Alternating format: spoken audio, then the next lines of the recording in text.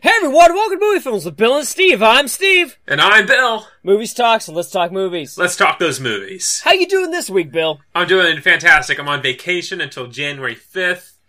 It's the day after Wrestle Kingdom 11 in Tokyo, Japan, at the Tokyo Dome for New Japan Pro Wrestling. Looking forward to that show. Got the day off, everything. But until then, I'm off as well. I've been at home, getting up at the late hour of 9 o'clock in the morning, watching movies all day, eating caramel corn, just living the life. Wow, it's not even that cold outside. Very tepid winter. Been very 40s and mid-40s most of the time. Yeah, well, it snowed once, so global warming's a myth. Clearly it's a myth. Religion dictates science, as we'll discuss later in today's episode. But other than that, I'm doing great. Watching a bunch of the films Rachel and my mother picked me up for Christmas. Some of them have been good. Some of them, one of them was surprisingly good, but a lot of them have been very bad. Okay, I'm sorry to hear that. I watched the 1981 quote-unquote comedy Neighbors, starring Dan Aykroyd and John Belushi. Oh, I love Neighbors. That movie is terrible. Oh, I love it. It's not really a comedy, though, because it's not funny. It's not funny at all. It's a very confusing movie. It is confusing. It's like you got John Belushi as a straight man for some reason in your comedy film, and then you're just doing a lot of weird stuff, and I'm not sure what the... There was maybe one or two actual jokes in the film I laughed at. Most of it was me just sitting on my couch looking miserable. Just wondering what's going on here. Why is any of this happening? I don't understand the joke. I don't understand what... Who are these people, and why are they torturing John Belushi? Why are they doing this? And why is he okay with any of this? Right. I don't understand. And I also watched Johnny English Reborn. I liked the original Johnny English a lot, so how is Reborn? Oh, it's more of the same, so it's not very good. You already had an entire film of him being kind of bumbling, but then saving the day. So here's a second film where he continues to do just bumble, but somehow saves the day. That's annoying. It wasn't good. That's too bad.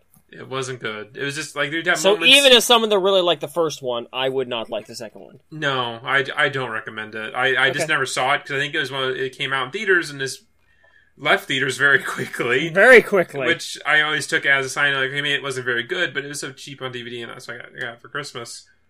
And watched it, and you've seen the first film, and you think by the end, it's okay, he's an agent and everything, fine, he's still kind of bumbling, but fine. But then you have a second film that's just more bumbling, and him still doing a ton of stuff, just being stupid. I don't understand.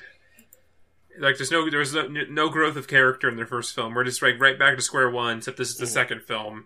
Yeah, that's annoying. Where he's supposed to be better than and it just, Because that's why I like, because I like the first John English because it was a comedy, but it wasn't a parody. Yeah. It wasn't Austin Powers. It was just a comedy version of James Bond. Mm-hmm. Which means that, in a sequel, he could grow and evolve and it could still be funny. Uh-huh. He can still be an idiot, but not go through just the same fucking motions as the first movie. Yeah, sadly, there's just a lot of the same fucking motions.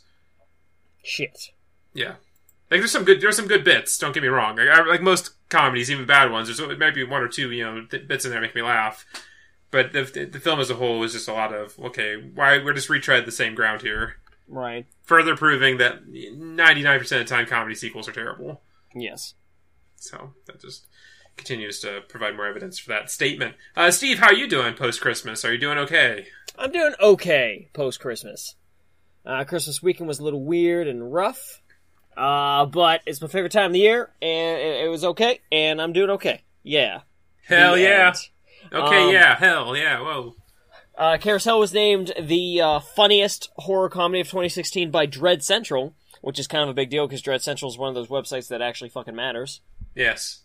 And also, folks, if you got an Amazon Prime membership, Super Task Force 1 was approved for Amazon Prime, finally. So you smoke weed every day. Suit up every day. Stream it on Prime. Even if you've seen it before, please stream it on Prime. Because it got streamed 5,000 minutes in December in just the United States, and I'm trying to get it approved for Japan and Germany. Yeah. And the UK.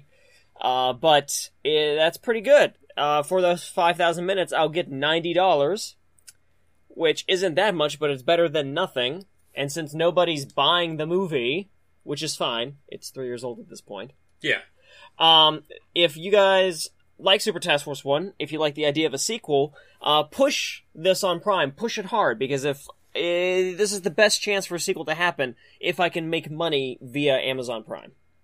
Yeah, I mean, someone's making money. Exactly. Might as well be you. So check that out.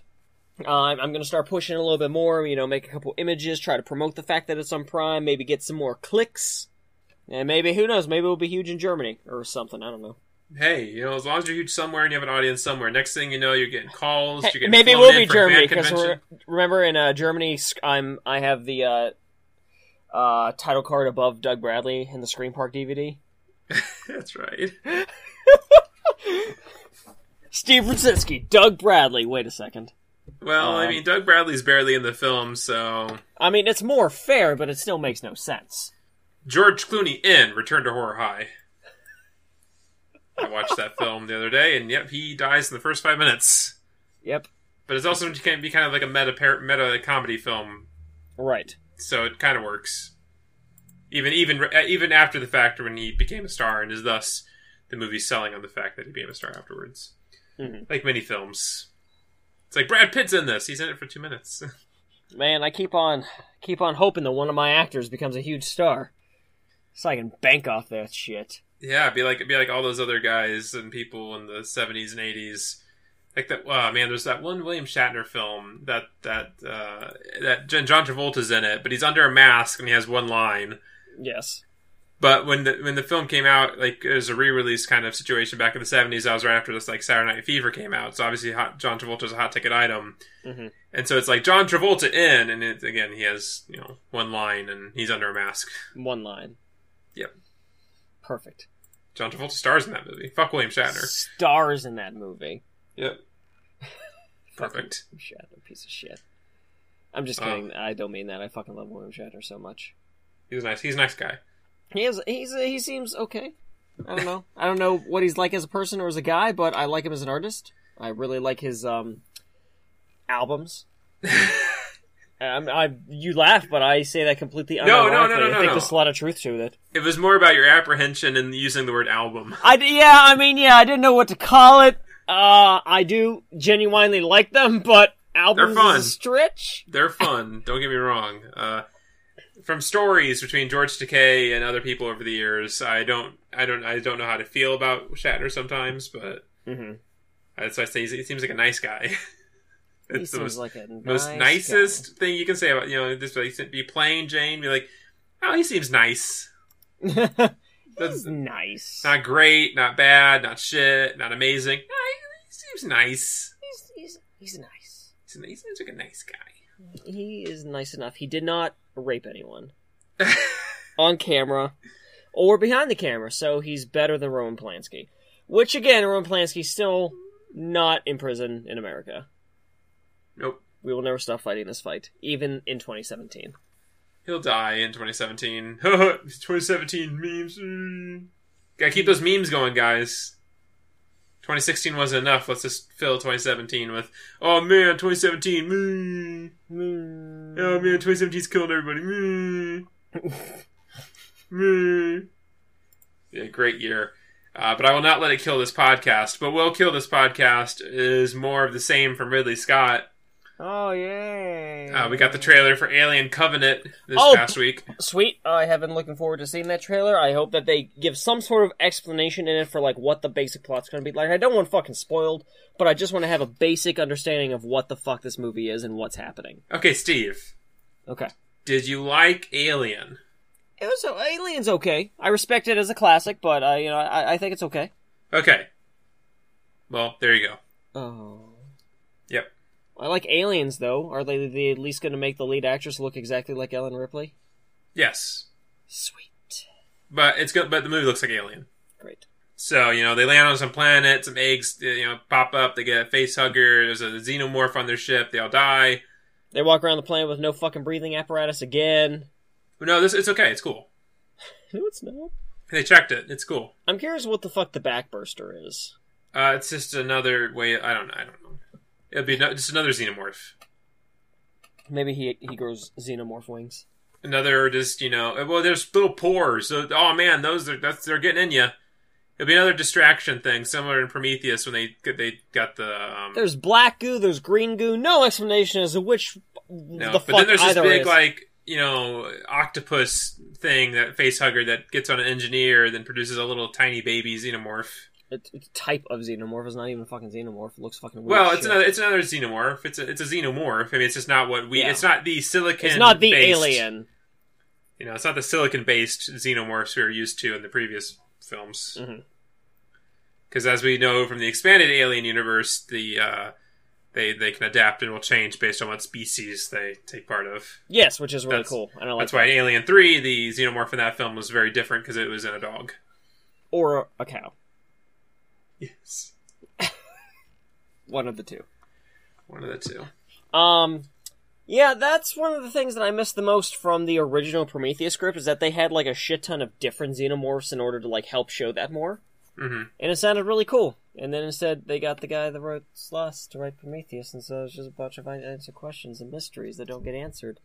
Because they want you to tune into the next episode, but oh wait, it's a feature film, and you shouldn't have to fucking do that.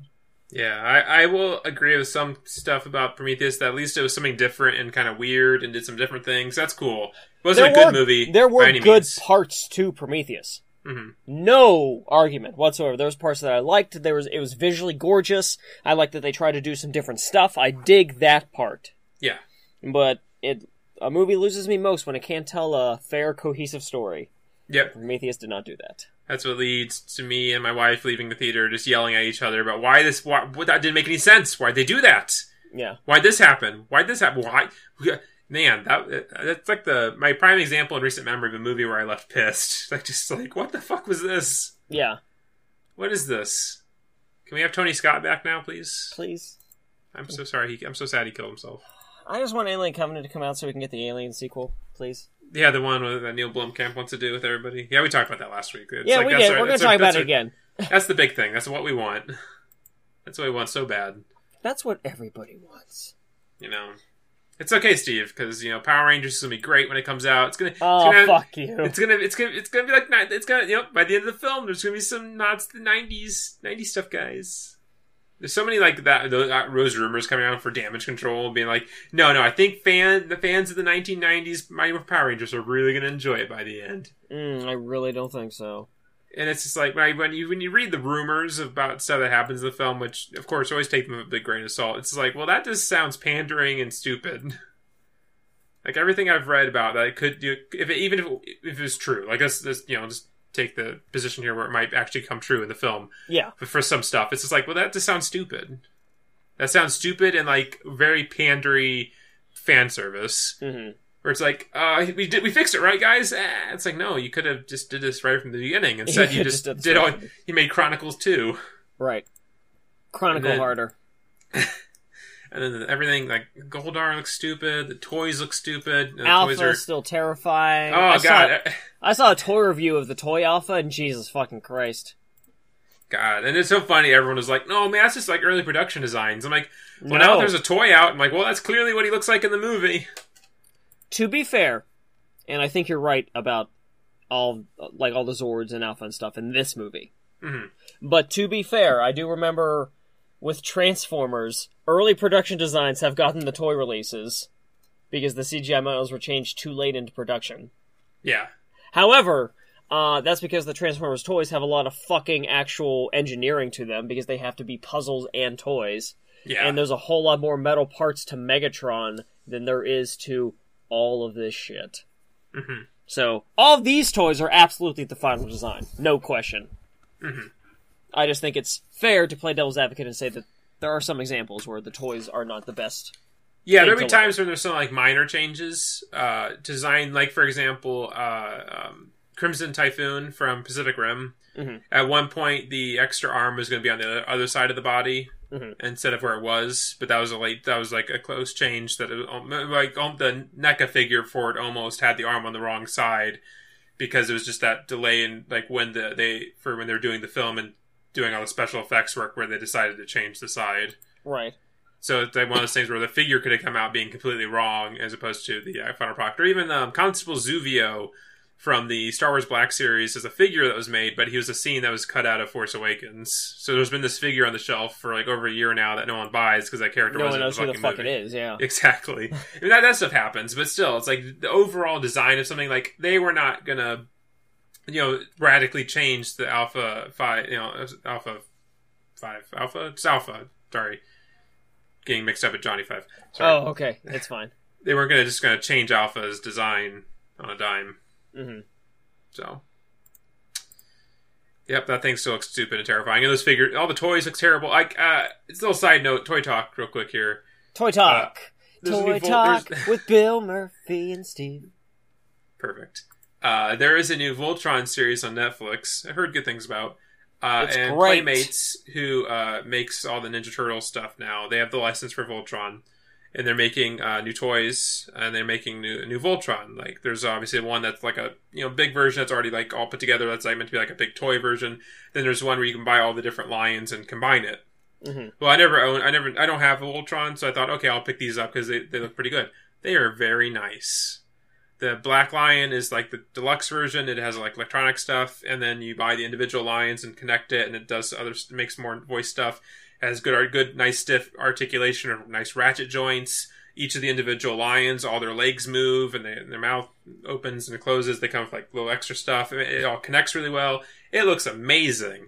Then you look at Bandai America's quote unquote deluxe combiner Megazord.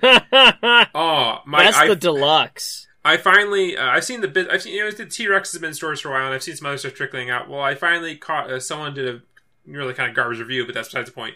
Showed off how they all combine and like what it looks like combined, and I just was sitting there. I laughed. I was just laughing at how Bandai thinks this is something acceptable to self-consumers, and it's not cheap. It's not even like you're paying like each individual one's like $20-$25 or more, I think. Right. And it's like all they is just chunks of plastic. Yeah, they don't look good. Like for the comparing to Playmates Voltron stuff, each of the small lions, green, red, blue, and yellow, they're $20 each. They're still fully articulated. They still feel like they're their own individual lions that can also turn to be parts of the Voltron. Right. And then the Black Lion is $30 because it's bigger and has sound effects and all this other stuff. So that's fine. You're getting good value for your money, but the Power Ranger stuff, oh my lord! And it doesn't have articulation. All you're doing is literally like just plugging, like it's just a big hunk of plastic. Yeah, I noticed that too. It's big, cool. It's really big, but like all like the way you have to, like, you basically just like pop. There's no like actual transforming. You just like pull something up and then like just shove it in. You just shove the legs in somewhere else. Like just pull, like everything's just big hunks of plastic that just kind of shoves together. There's no actual like. Like a transformer or anything else where you like open something up, slide the legs in, close it, turn some stuff around. There's nothing. It's just like, no, here's chunk, done. And it looks like, it just looks terrible. It reminds me of the deluxe Devastator from Revenge of the Fallen versus like the little tiny super mini 7-inch Devastator for Revenge of the Fallen. Because the big one was fucking huge, don't get me wrong. It's big, but it's 6 vehicles instead of 7, and there's 7 Constructicons that make Devastator in the movie, so they gave up. And the vehicles of the deluxe one are just vehicles, and you combine them into Devastator, and that's it. And they're very similar in the sense that, like, you move a couple things and just shove them in. That's it. Yeah. Versus the little 7-inch one is 7 mini construction vehicles, so they figured it out there. All of the vehicles turn into robots, and then they also combine into Devastator. Yeah. So, like, the little mini 7-inch $30 Devastator was 1,000% better as a toy Devastator than the big-ass fucking $100 one that I totally pissed money away on because I just saw it and was excited because it was big and I made a mistake. I admit that. But, yeah, it's just like how... and it's weirder with that because that's Hasbro, and they clearly figured it out for this one toy, so why couldn't they do it for the other toy, just make it slightly more expensive? Well, they figured it out later with the new Devastator they made. Oh yeah, I mean they've learned their lessons, obviously, and that's fine. They started making good combiners. Yes, good combiners. But I bring that up because I think of and it's even worse in this sense because Voltron's combined form is fucking awesome, and big. Whereas this Power Rangers Megazord looks like the fucking $100 Devastator, which is just like, oh, well, you just move this way and it kind of looks like a hand and you shove it in. Well, I mean, can it bend? Like, no, you can't really move the arm. It just stands there. Yeah, it really looks like an upscaled McDonald's toy at times. Yes, it really fucking does. Yeah, it's like, oh, cool, it's big. Yeah, but it's just a hunk of shit that's just going to stand there. Like, you can't do anything with it. Yeah. Like, if you wanted to, like, do any sort of posing, there's no posing. It is just standing. They might as well go buy, like, one of those, like, 50-inch tall, like, 5-point of articulation figures that Jax makes. Like, oh, you want a gigantic Darth Vader? You might as well go buy that. That's the same thing. Yeah. Go spend, like, $60 on that. Mm-hmm. The fad of, like, 55-inch, like, tall, like, figures like that is so funny to me. I don't understand those, but whatever. Clearly they sell, because otherwise they wouldn't keep making them. Yeah, they make so many, and like, are kids really that into having just a giant, like, a life-size stormtrooper compared to them in their height? Mm-hmm. Mommy, I want a 48-inch tall stormtrooper. Okay. Cool. Well, that's end of Toy Talk. Yeah, that's the end of Toy Talk. Good segment. Good segment. But we have a good segment going on. This is the first episode of 2017. It's the first episode in the month of January. This is going to be a running thing throughout 2017. You're going to notice a lot of theme months, because everyone loves theme months. Everyone loves theme months. They do pretty well. So, and this was a request from way back. Around, like, the 5th or 6th episode of the podcast. Season on 1. Our Facebook page. Somebody was like, hey, can you do this film series on the podcast? And it's happening now. And I'm glad it's happening now because we've changed format a little bit over the years. It's no longer like 2 movies an episode, all that type of stuff. We're doing like one episode, one movie, an episode. I can say this right. I can say this right. I guarantee it. No, you can't. 2017's off to a great start. That's the best start. We got a new segment with Toy Talk. We're in the future. If you start off a little rough, that means you have a lot of room to improve. Exactly. You can't start off perfect, because where are you going to go for perfection? Nowhere. Straight down the shitter. Straight down to Planet of the Apes, 1968, 1 hour, 52 minutes, rated G. Let's note that right now, rated G. An astronaut crew crash lands on a planet in a distant future where intelligent talking apes are the dominant species and humans are the oppressed and enslaved. Okay. Directed by Franklin J. Schaffner. Yeah, Schaffner. Schaffner. Steve, what did you think of Planet of the Apes? Planet of the Apes is a film that I wish I could have watched without knowing the twist. Yeah. I think that there's a lot to this movie. There's a lot of layers. There's a lot of misdirection. There's a lot of stuff that you would write off as like generic sci-fi 60s stuff, like humans existing on another planet. Which happened a lot. In a lot of these sci-fi alien shows where... for production reasons. Yeah, which is fine. I'm not knocking it. But I'm just saying, like, if you don't know the twist and you just see... At no point would you question how are humans on this planet, 2,000 years in the future. Like, fuck it, it's this 1968. Of course, aliens on another planet are also humans, Yeah. I think the twist takes that away, knowing that ahead of time. That being said, I do think that this is a movie that, for the most part, holds up very well. Yes. I think that the writing is solid. I think it raises a lot of great questions about morals, about superiority, about evolution, about the idea of souls or simply like intellect, blind religion versus actual science. I mean, a lot of heavy themes, honestly, and not to say the 60s were void of that. I feel like a lot of people act like talking about that stuff is a modern thing, but no. I mean, even fucking. Watch season 1 of The Twilight Zone. That show is heavy as fuck. Oh yeah, totally. It was every week it was just bringing up, all the problems, either like just like the Red Scare stuff or just all those type of things. There's heavy themes throughout that entire show where it's just, touching on that stuff. Exactly. And Rod Serling actually helped write the script for this film, which is cool. Yes, he definitely wrote an early draft for the film. This film is also based on a book, in case people did not know that. Yes, it is based on a book. I've never read the book. I cannot compare. I like most of the time when you read something that's based on a book, I mean, it's safe to say most of us cannot compare. I don't read. Reading? I watch movies. But Going back to Charlton Heston in The Mouth of Madness. Exactly. Didn't read the book. Well, there's going to be a movie version. There's going to be a movie.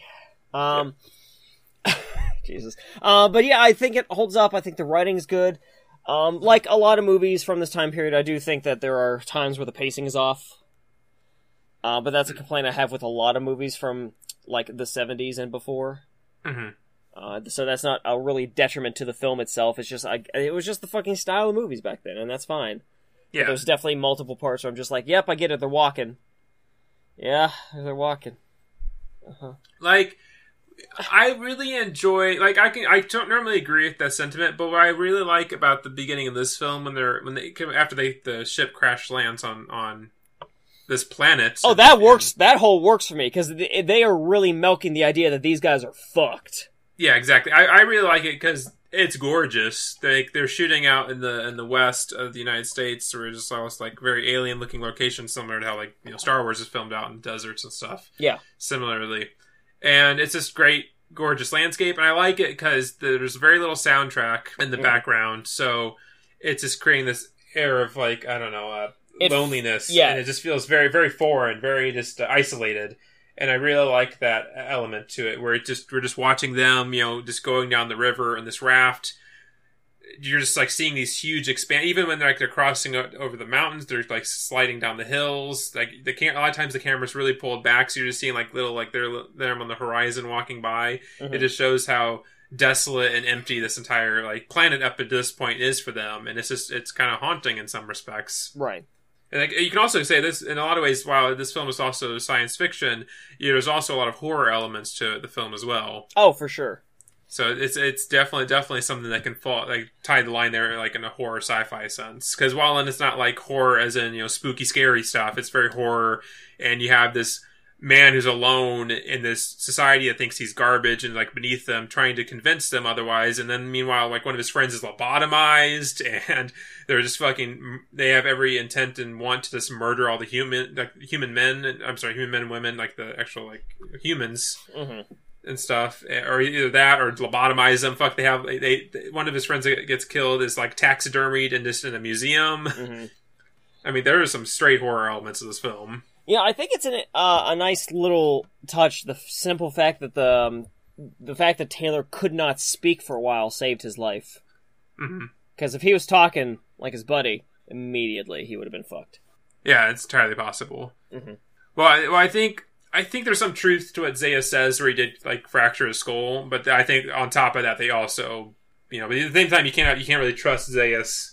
Well, Zaius in the meeting also says that he knew that he was a mutant too. So, yeah. He was being talked to. I forget that guy's name. Langdon, right? Or was that Dodge? Yes. Yeah, that's Langdon. Okay. I got them mixed up because they were both in the movie for the beginning of Act 1, and then they were gone. Yeah, exactly.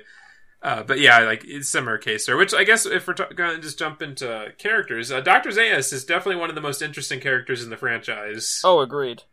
And I think it's definitely the one that has most depth, because you have this guy who's the minister of science, but also, like, the defender of the religion. Yes, and the defender of the faith.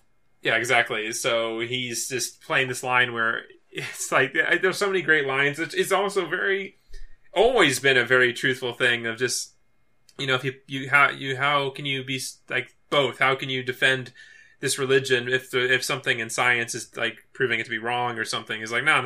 No, like, science and faith goes together. True science, like the hypocrisy of it. Exactly, and then anything beyond that's heresy, which is very, even throughout history for even humans. It's such a good analogy for that. Or even I feel like sometimes it's even worse today. You just have people just like, nope. God, that's why people spending all this money to build a life-size ark and stuff, and saying that, nope, this is how it happened. I'm like, okay, okay. It was not meant to be taken literally. I always liked growing up the multiple times I was told at different parts of my life that, oh, they just found the actual Noah's Ark, Steve. So I mean, you're wrong. Religion's right. And every time I was just like, if that were true, I would not be hearing that from you. Yeah, like, that would have been everywhere. Yeah, exactly. But I mean, just even small things like in the beginning, you very quickly start picking up that Zaius is just hiding everything. Yes. Like even at the end of the film with all the stuff in the cave, like he was very clear.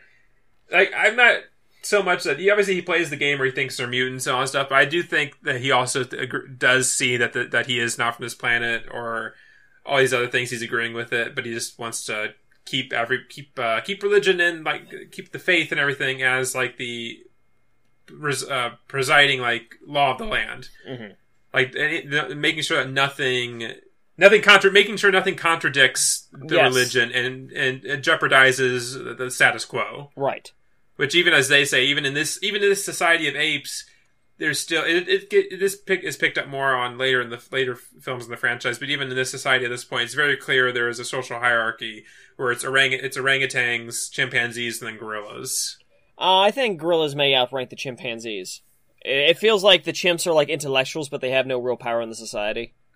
Oh, that's fair. So I guess, it'd still be orangutans. Because the gorillas are also kind of the quote-unquote military. Yeah, so they'd probably, orangutans. Yeah, that's true. That's true. I got it mixed up there. I guess in terms of intelligence, as we're kind of presented in the series, like orangutans are like the highest of like science and order, chimpanzees, and then gorillas are just kind of dumb brutes. But if you look at like an actual social structure, orangutans, gorillas, and then chimpanzees. Yeah. Chimpanzees are kind of, even in this society, the kind of like oppressed minority. Fucking libtards. Yeah, exactly. Caring about these fucking animals. Yeah, caring about these animals, want to have science, want to understand history, archaeology, find out where we came from. Oh, this is all heresy. Heresy. All around us. Heresy.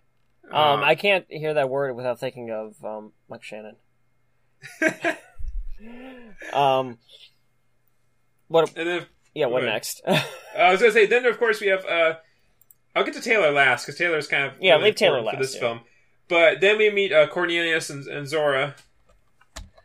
You mean Zira? Okay, yeah. I thought you got it mixed up with Nova. I goof a lot when it comes to Zira's name. Zira is adorable. I love Zira. Zira and Cornelius are definitely like the heart of a lot of the films. Absolutely. Especially Cornelius, more importantly, when he's played by Roddy McDowall. As we talk about in Beneath the Planet of the Apes, there's kind of a problem when Roddy McDowall isn't able to come back to play Cornelius. Like the actor they get to replace him doesn't work, but we'll cover that next week. Did they bring Roddy back for the third? I forget. Yes, he comes back for the third, and he comes back for the rest of the series in different ways. Okay, that's cool. Not to spoil too much. No, it's fine. I forgot. I just straight up forgot. So thank you. Yes, but Zira is awesome. There's a lot of subtle acting stuff that who's the actress that plays Zira? Kim Hunter. Thank you. There's a lot of subtle nuances that Kim Hunter did as Zira that I feel like some of the other ape actors didn't do. Not that they were poor actors at all, but a lot of them were doing like either obvious ape stuff or just like a few things. But she has a lot of facial tics, a lot of emotion in the eyes, and the way she like moves her arms and stuff. Like, she'll just she'll walk forward, and her arms will just be completely extended at her sides. Yeah, similar, like, obviously Roddy McDowall also does, there's a lot of good stuff. Oh yeah, Roddy does it too, I don't mean to take that away from Roddy. Roddy. They're always make sure to do a lot of ticks with the nose, and like, they're with their facial expression, which I always gotta give tons of praise to the masks, the special effects work for all the ape masks, at least for like the main leads. Obviously there's mass-produced masks for all the other extras, those aren't gonna be quite as good, but all the ones that are gonna be right in the camera, those are, oh man, they look so good. They really do. They've aged well. There's a few points in the film where you can see the human mouth behind the mask. But very few times, though. Very few. And as I was going to say, like, to be fair, you can see human faces in Teenage Mutant Ninja Turtles, the first movie, which was in the 80s, so I'm going to fucking hold that against Planet of the Apes. Yeah, especially, with this, for 1968, like, as far as terms of what we had for, like, where special effects had gone when it came to, like, rubber masks and bodysuits, all that type of stuff. Everything in this film is very, very good. Probably some of the best of the decade. Oh, absolutely. Because I can think of very few, even the 70s, like, maybe till the late 70s got a bit better, but for the time, I can't think of any films I've seen from this time period that even comes close to being as good as a lot of this stuff. I agree. At least for its movability, like, you weren't really working with, like, silicone or all this type of material, so you're working with just, like, latex and rubber, and that stuff breaks down quickly, and it's not always the most maneuverable material, but they're still getting a lot of expression in their face, and the ability, like majority. I mean, some actors like the mouse would move super perfectly, but at least when it came to Zira, Cornelius, and majority of the time Dr. Zaius, the mouth always moved really well with the face. Or the mouthpiece of the ape face always moved really well with the human actor's mouth. I agree. So I always really dug that. But back to Zira, more specifically, like I like there's obviously like a genuine kindness there. Like clearly it's like a veterinarian or someone who takes care of dogs. She still sees them beneath her, but she still cares enough. Even their lives matter. Yeah, exactly, to her. Yeah. She's not so quick just, want to, lobotomize them. Like, even, like, it's very clear they have no funding, no one really cares, but she still cares about it's like a zookeeper now, taking care of actual, monkeys and stuff like that. It's a similar type of thing where she clearly loves and cares for these animals, but she doesn't even think at all that they're, like, have any true intelligence or anything like that. No, not at all, yeah. But I do like that out of everybody, she's the one that does believe Taylor, does believe everything. Even Cornelius, who takes to liking Taylor and still does not believe his space story.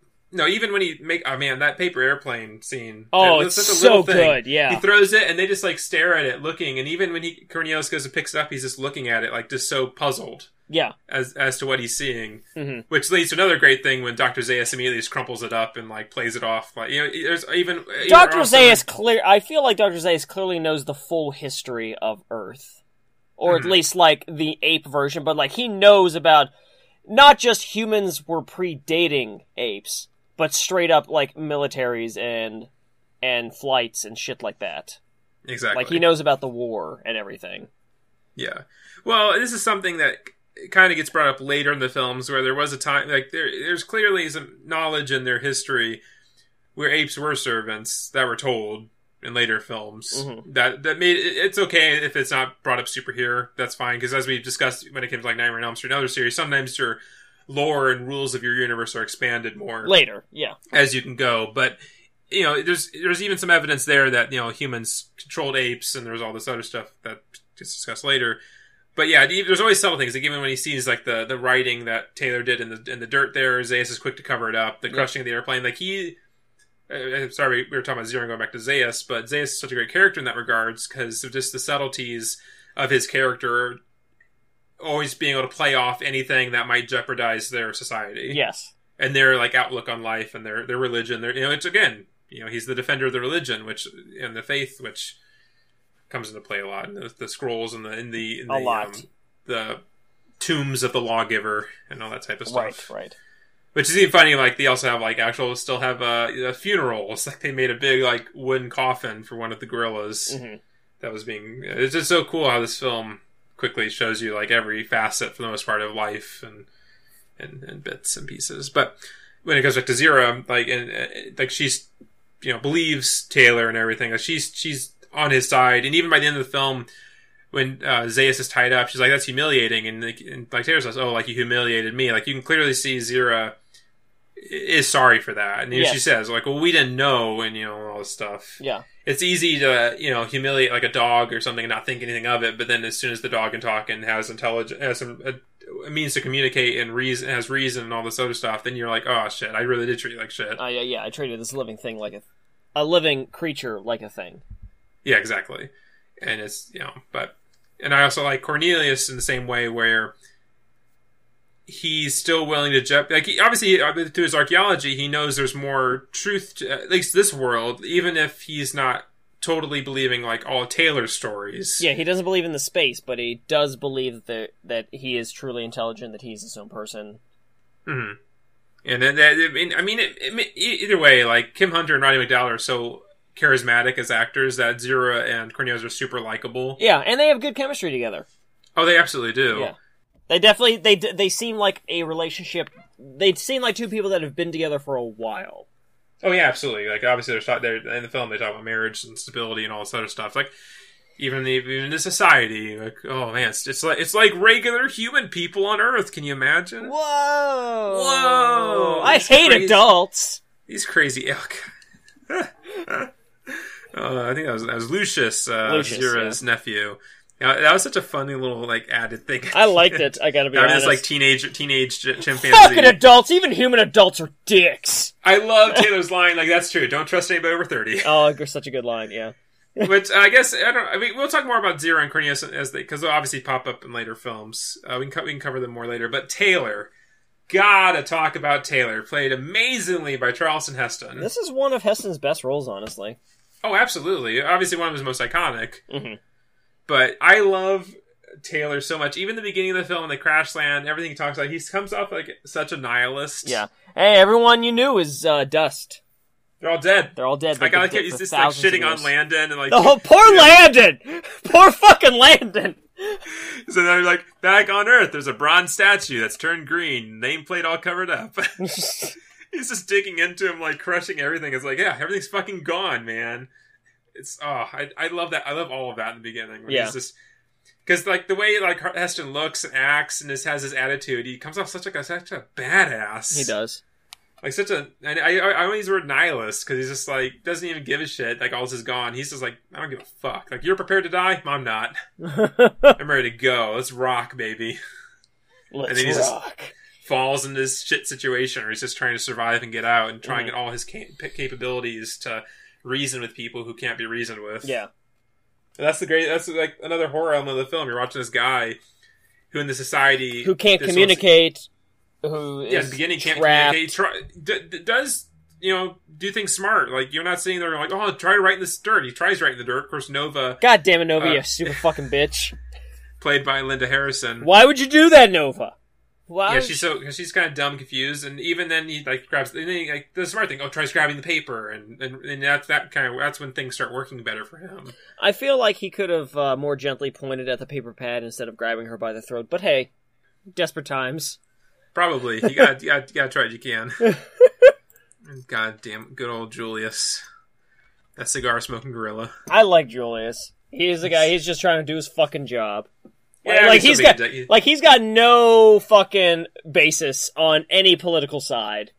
No. He's just trying to do his fucking job. He's just this and kind of a warden in this little like human zoo setup. I mean, like, it's just like, oh, why are you fucking gonna fucking take him to surgery? His throat's fine. Oh, they're gonna lobotomize him. Oh, that's fucked up. Why are you doing that? Zero ain't gonna like that. Nah, Dr. Zaius, alright. Hey, buddy, sorry, you're gonna get fucked up. I enjoyed how long he couldn't speak. Because it really helped the isolation aspect of it. Mm-hmm. Where he's clearly just trying to make do, and he's obviously struggles the entire time. Then, when he finally does speak... Oh, it's such an iconic line. Get your paws off me, you damn dirty ape. Yep. In the middle of a public square, everyone just, like, stops in dead silence, staring at him. And again, that's another moment where I wish this film wasn't so, like, iconic and, like, pop culture. Because everyone knows that scene. Everyone knows that line, and obviously, and we'll get to it, everyone knows the ending of the film, but I wish it was such, like, a fresh thing to I could show somebody this and then just go, like, I feel like that's a big moment, but it's not anymore because it's similar to, Vader saying, I'm your father to Luke. Like, everyone knows that. Yeah.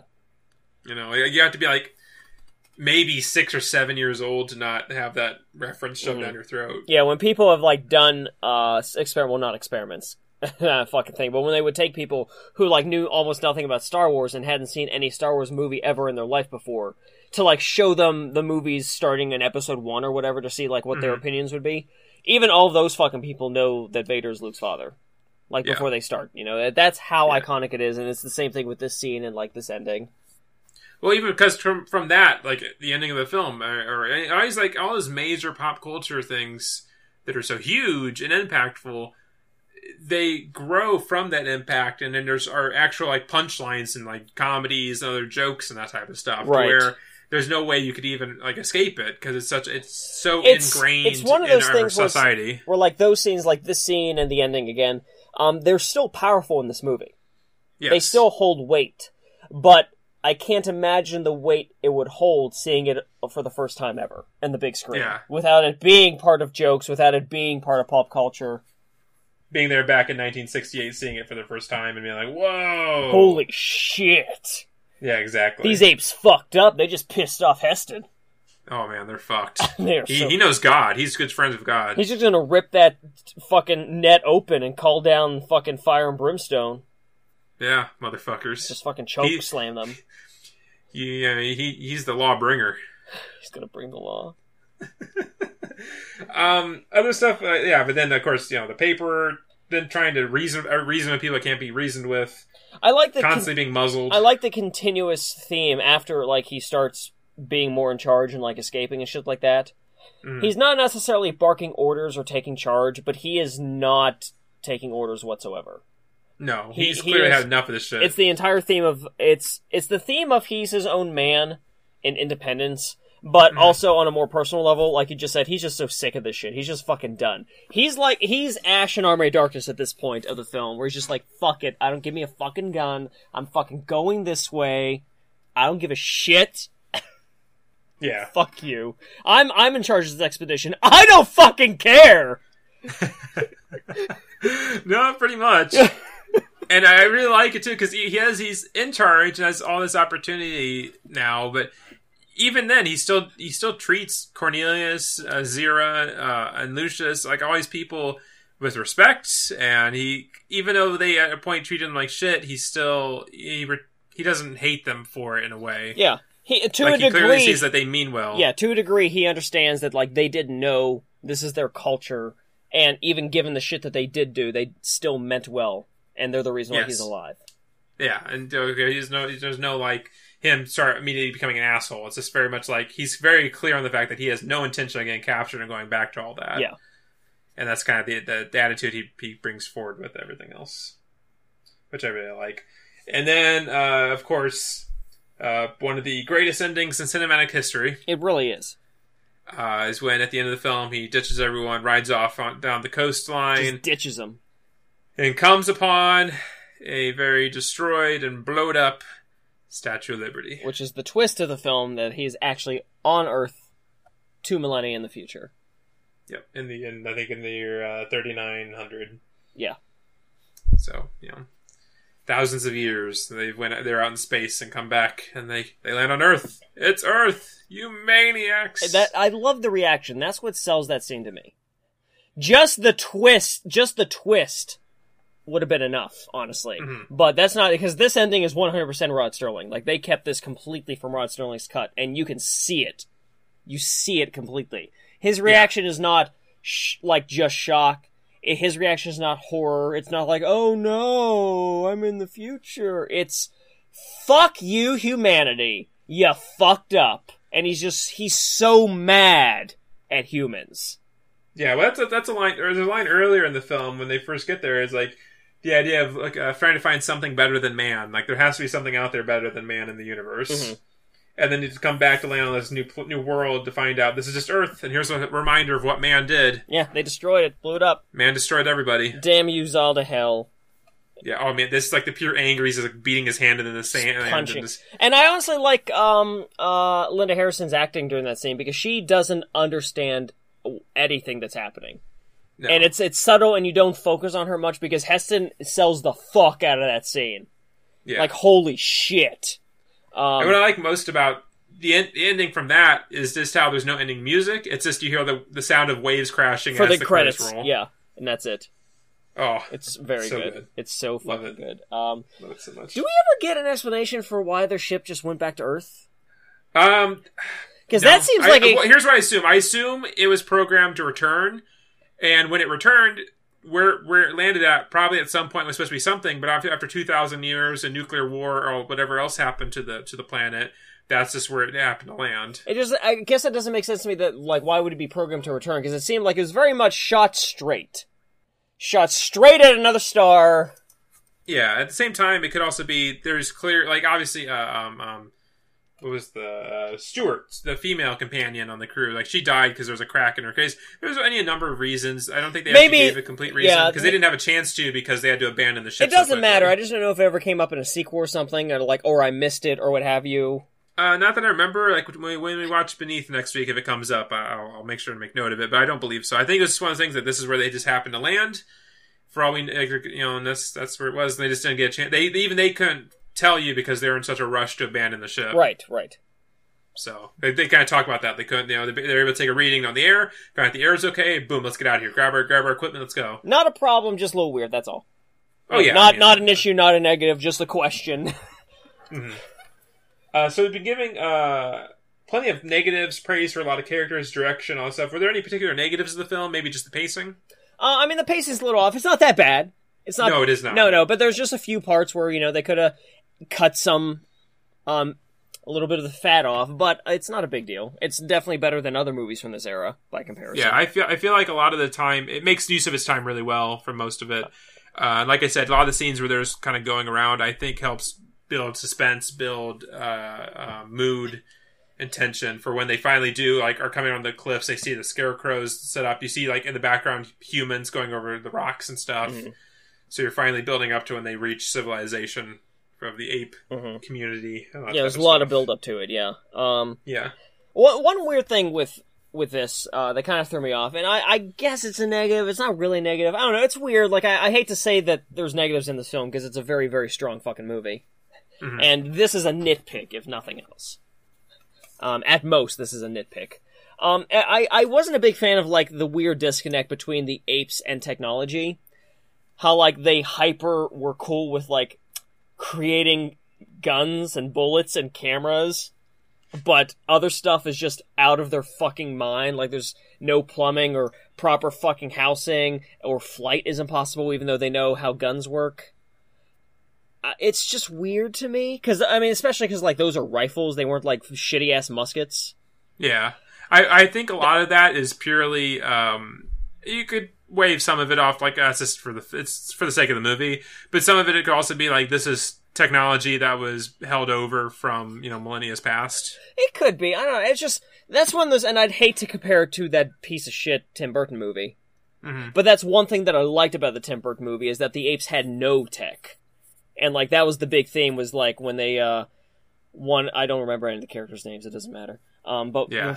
One of the bad guy monkeys was talking to one of the other bad guy monkeys and just showed him a gun. And he was just like, what the fuck is this? And he's just like, this is why we can't let humans rise up. Because their intelligence and their, inventions, surpass our muscle tenfold. And that's the only really good thing in the Tim Burton Planet of the Apes movie, and I like that. So, I guess when you're giving the apes all these guns and shit, but they don't understand other tech, it's just weird to me. It's not bad, it's just weird. Well, I think it's, at the same time, we only see very little of their community. We don't see how, far, because obviously when you see map, it's very clear ape kind of reaches far greater than this. Obviously they have paper, they do have plumbing, because they have hoses and all this type of stuff. That's right, they do have hoses, yeah, you're right. I'm an idiot. So there's clearly some infrastructure and some stuff going on there, at least when it turns to guns. They can tame horses, they can obviously tan leather, so obviously some sort of agriculture for farming exists. Just because it's just one of those things we just don't see it. But everything still makes it believable enough to me to, the way they make the gun, because obviously for the film they just took M1s and just covered them with a casing to make them look different. Yeah. But they're molded differently to where it looks like it's just maybe a piece of wood that they put some sort of simple metallurgy into. There's some enough there where I don't, sit there thinking, oh, this ain't, what the hell is this? It's not like someone whips out a Casio or a clock or something. There's no clocks, there's nothing like that. There's no very detailed, finer machinery or mechanical stuff going on. Yeah, that's fair. Because admittedly, the photo thing, even that's not that complicated to work with and to do with. Mm-hmm. That's not that complicated of a process or feature, especially again because they are on Earth. So it's not like this is some actual alien world. This is obviously technology that's been here and through the years passed along and stuff. But because of how the society functions to where it's at now, it's very clear that any sort of advancement might be squashed and hindered because of the faith and because of the church and that type of stuff. Yeah, that's very fair for sure. That's always been my interpretation of it. Mm-hmm. So, in one way. And as we see, and sometimes in later films, a lot of times they're just literally carrying guns, that were just left out, just carried over time and that type of stuff. Mm-hmm. So, and I don't really have any negatives. I agree with you on some little things that you're in there, maybe pacing sometimes, but overall I find it pretty strong. Yeah, overall I'd say it's strong, yeah. Yeah, overall, definitely, in alls of, science fiction films, this is definitely one of the greatest of all time. purely because it's hitting that right on the nose of, you know, the science element, the fiction element, and like all the social issues are being brought forth really strong here, which is always a very big staple of science fiction films. They're not all just, you know, space operas and all that type of stuff. Normal, you know, any science fiction film worth its, you know, grit is going to have a, you know, at least a social message of some sort, right, in its film. And this film is obviously coming out in the 60s. 1968 is a big year for like the civil rights movement and all this other type of stuff. Obviously, there was a big, you know, theme throughout the film of minorities and what, you know, the switching of like, well, what happens if you were in the minority and now you're in the majority, and vice versa. And you can, you know, I think those themes are pretty clear. It's the more interesting themes to me are obviously the themes of science versus religion and all that type of stuff, right? Which is always a very, very good prevailing theme in science fiction movies and in just in society in general. It's a ongoing struggle. Ongoing struggle. Yes. So as we wrap it up here, what were your final thoughts on Planet of the Apes? A classic, one of the best sci-fis ever made. Has definitely stood the test of time. Definitely worth checking out if you've never seen it. Like, if you're one of those people that are like, oh, I don't like, it's an old movie, I don't want to watch it. Go fuck yourself, watch this. It's definitely a classic. It's great. It's shot well, it looks good, the effects still hold up, everything holds up in this movie. Absolutely. The thing I mentioned at the beginning of this review, and I wanted to bring it up real quick, this movie's rated G. Yes.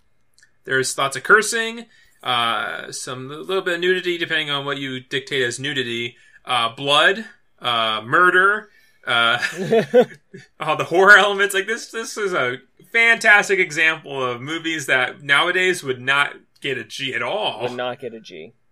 Hell, this film has enough little blood and some strong enough themes it might not even scrape by getting a PG-13. I'd say it's a hard PG-13. I could see the MPA giving this film an R. Mm-hmm. It's one of those films where it's like you'd sit there and go, "Why is this R?" But at the same time, you could see the MPA doing it. Yeah, totally. This is totally something I could see the MPA giving it an R, and it's hilarious. Like Jaws. Jaws is in the same boat, and that's absolutely an R-rated film today. Yeah, but somehow it managed to skid by. Ye olde days, and the rating system was not quite as broad. So star ratings on Planet of the Apes. I give it a very strong 4.5. I give it a very strong 5 out of 5. Like I said, that's all the boat notes, all that stuff. It's an absolute classic. It is great a classic. film. Great film in terms of world building, sci-fi, science fiction, characters. Charlton Heston just being amazing. Loving it. It's one of those classics. It's one of those movies where you hear about. You'll hear about classics. You'll hear about films that are, they were so amazing when they came out and stuff like that. You know, I mean, if you watch fucking Rosebud today. Oh, Citizen Kane. Thank you, Citizen Kane. Rosebud. It's called Rosebud. If you watch Citizen Kane today, you'll be like, how the fuck was this the best movie ever when it came out? Yeah. You can respect it, but you can't appreciate it. And that's fine. That's not a knock on the film. That's not a knock on our modern society. It's just, it's such a different era, such a different sort of film that you will most likely, honestly, be bored by Citizen Kane unless you're a fucking cinephile or something. Yeah, and a lot of that stuff you have to remember, a lot of times it's groundbreaking and revolutionary because of filmmaking techniques used in the film. Oh, yeah. Like Birth of a Nation is a terrible movie message-wise, but the movie has to be applauded because the film techniques in that film it makes it one of the greatest of the silent era. Same thing, films not in this case because this is actually a pretty good film, like Metropolis. There's a lot of examples of that, or even people still love 2001, and I cannot stand that movie. Yeah, I don't like 2001 very much. So slow and boring. But, that's another example of a movie classic. Yes, there's some major elements of it and stuff that you can appreciate and understand. But it's just, those cases that might not be for you. But Planet of the Apes, I think, stands up, and it's entertaining enough. It stands up. It still matters today. There's still messages that matter today. Filmmaking techniques that still hold up today. The acting holds up today. The makeup effects and masks hold up today. Everything, this, it looks old because it was shot on film in 1968. Yeah. But aside from that, this film would not be out of place getting released today aside from its G rating. No, absolutely not. It doesn't fall into the trappings in a lot of respect of the, 1960s science fiction, quote unquote science. Like, I think it keeps everything pretty simple. There's no like big ray guns. There's no thing simple. It's like, nope, there's astronauts. I guess you might be able to like, aha, look at that spaceship. But it's like, okay. You never actually see the spaceship. You just see their pod. I think it's believed that that's the majority of it. Oh, like, no, it was confirmed, because for a very long time, fans were, like, naming the ship and, like, doing designs for the ship and stuff. And then, finally, eventually, like, for one of the anniversaries, I don't fucking know which one, they did a super special edition Blu-ray release for Planet of the Apes, and on that, they filmed a short film about the spaceship itself, which isn't the pod. Okay, good. That's good to know. I might have known that, but it's been a couple of years. It's not important. Well. It's not important at all for the film. That's good to know. What also is good to know is the many ways in which you can get a hold of us at Movie Films with Bill and Steve. The number one way is email. Everyone emails. Everyone knows how to email. Everyone emails. Major form of communication. It's not like I'm asking you to send me a fax. Just email us at moviefilmswithbillandsteve@gmail.com with any of your questions, hopes, aspirations. Just let us know how your week was. I mean, I might read it. And there's other ways you can get a hold of us. There's Facebook. Just look us up, give us a like. Let us know. This entire month was a suggestion. If you have any other suggestions, just get on there, get on your clicker-clacker machine, type it up. Let us know if there's some movie you want us to talk about, watch, and discuss, or torture us with. I don't know. And then we're also on iTunes. Look us up, give us a 5-star review, and write a little review in there. Let us know your favorite line from Planet of the Apes. Or also, you can also let us know what your favorite film in the Planet of the Apes franchise is. Maybe you like the Filmation cartoon series the most. I don't know. And we're also on moviefilmswithbillandsteve.tumblr.com. That's where you can find all the episodes, all listed there, all beautifully. And we're also on Stitcher. You can find us on their mobile site, their mobile app, or their website. Isn't that convenient? And finally, I am on Twitter at @LovableBill. And you can check out my films, silverspotlightfilms.com, facebook.com/silverspotlightfilms. You can check out Care's Hell more directly, direct link to the trailer, to buying it, what have you, careshell.com. And if you want to look at me in spandex, it's facebook.com/TheAmazingSpiderSteve. Perfect. Well, as always, guys, I've been Bill. I've been Steve. It's a madhouse! A madhouse!